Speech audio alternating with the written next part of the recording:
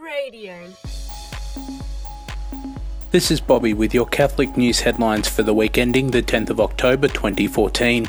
In this week's news, the Extraordinary Synod on the Family begins in Rome.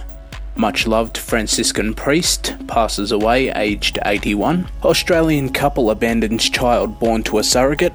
Caritas Australia given government support to fight Ebola outbreak. And police promise greater scrutiny at tomorrow's March for the Babies in Melbourne.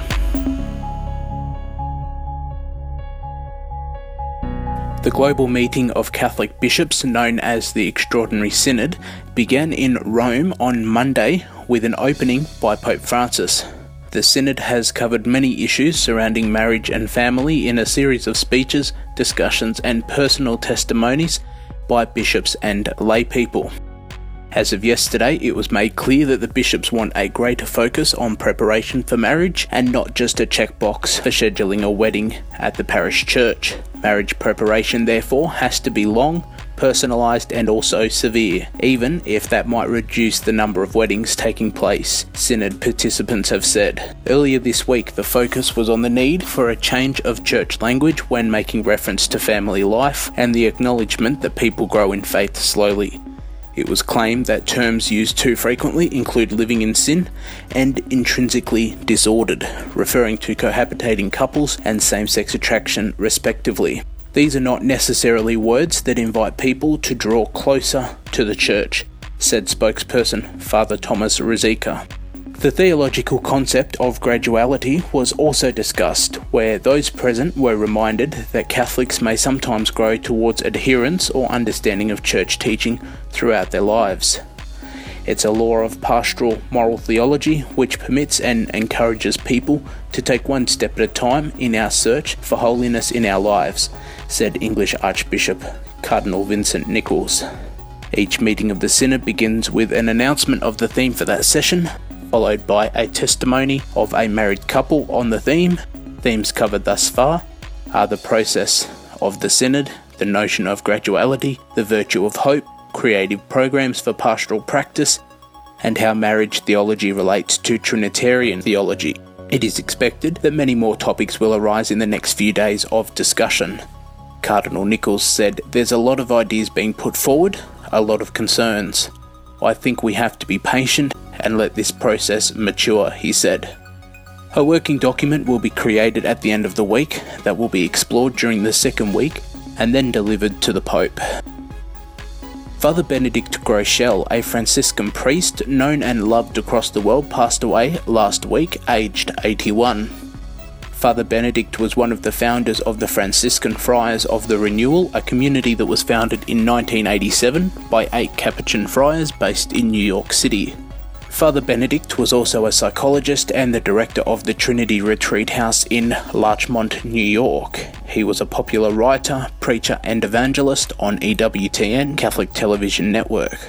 Father John Paul Ouellette, community servant at the Franciscan Friars of the Renewal, said, "We are deeply saddened by the death of Father Benedict. He was an example to us all. His fidelity and service to the Church and commitment to our Franciscan way of life will have a tremendous impact for generations to come." A funeral mass for Father Benedict will take place today at the Cathedral Basilica of the Sacred Heart in Newark, New Jersey. Further information about Father Benedict can be found at franciscanfriars.com. Reports have surfaced that an Australian couple have abandoned a child born to a surrogate mother in India. According to reports by the ABC, the child was a twin born to a surrogate mother in New Delhi in 2012.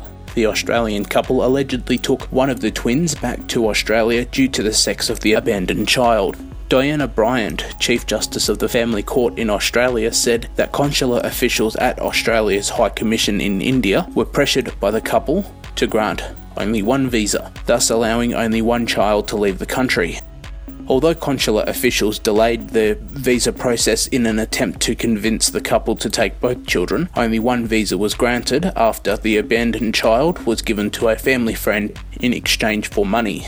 Chief Justice Bryant said that consular officials were distressed by the situation. She said these women at the High Commission were extremely concerned about what was happening. They were doing the best they could. They told me to persuade the parents to take both children to negotiate with them. The ABC has alleged that some pressure to grant a single visa may have come from a senior politician in the Australian federal government, although this politician is unknown.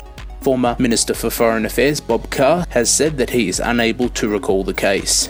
The sex of the abandoned child remains unknown at the time of reporting. Attorney General George Brandis told a family law conference this week that he is considering a national inquiry into commercial surrogacy. The Catholic Church holds that surrogacy is gravely immoral due to the infringement of a child's right to be born to a father and mother bound by marriage and known to the child, as well as the severing of the procreative and unitive acts in marriage. Catholic aid agency Caritas Australia has been given government support to combat the Ebola outbreak in West Africa.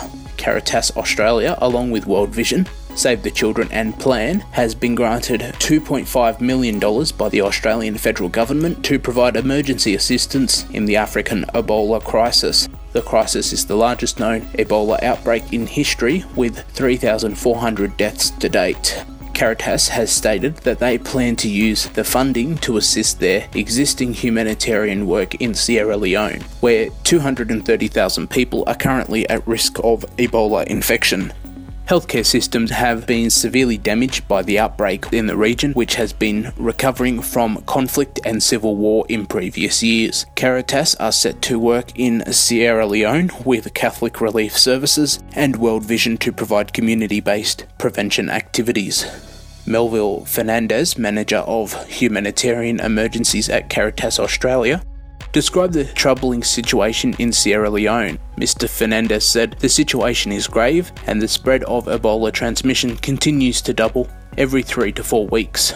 Some parts of Sierra Leone are now becoming hotspots, so there's an urgent need to scale up community awareness in the country to change behaviour, stop the transmission of the disease, and strengthen the health system, he said.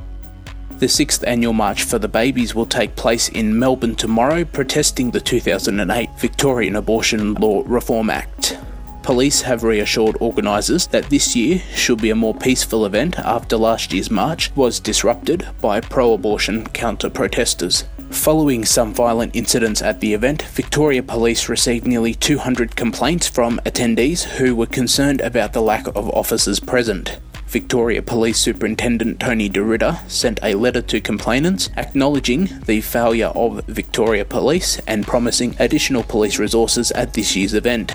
In his lengthy letter, Mr. DeRidder stated that he has been investigating last year's event and has been working with Victorian pro-life MP Bernie Finn and Victoria Police to ensure that this year's event runs smoothly. There were certainly failings in intelligence, planning and responding to the 2013 event. For these failings, I offer my most sincere apologies, Mr. DeRidder wrote. He also wrote that on the same day as last year's March for the Babies, there were at least 5 other known events in Melbourne. He noted most events had involved Victoria Police in their planning, although the pro-abortion counter-protests did not. March for the Babies organiser Bernie Finn told Cradio everyone can attend this year's March for the Babies with the full knowledge it will be the safest yet. Victoria Police has given us a firm commitment it will do everything in its power to protect those who gather peacefully to protest against the violence of abortion, he said. This year's march will begin at Treasury Gardens in Melbourne at 1 p.m. tomorrow. That's it for this week's headlines. Thanks for listening. For more details of those stories, or for more Catholic talks, interviews and programs, visit cradio.org.au.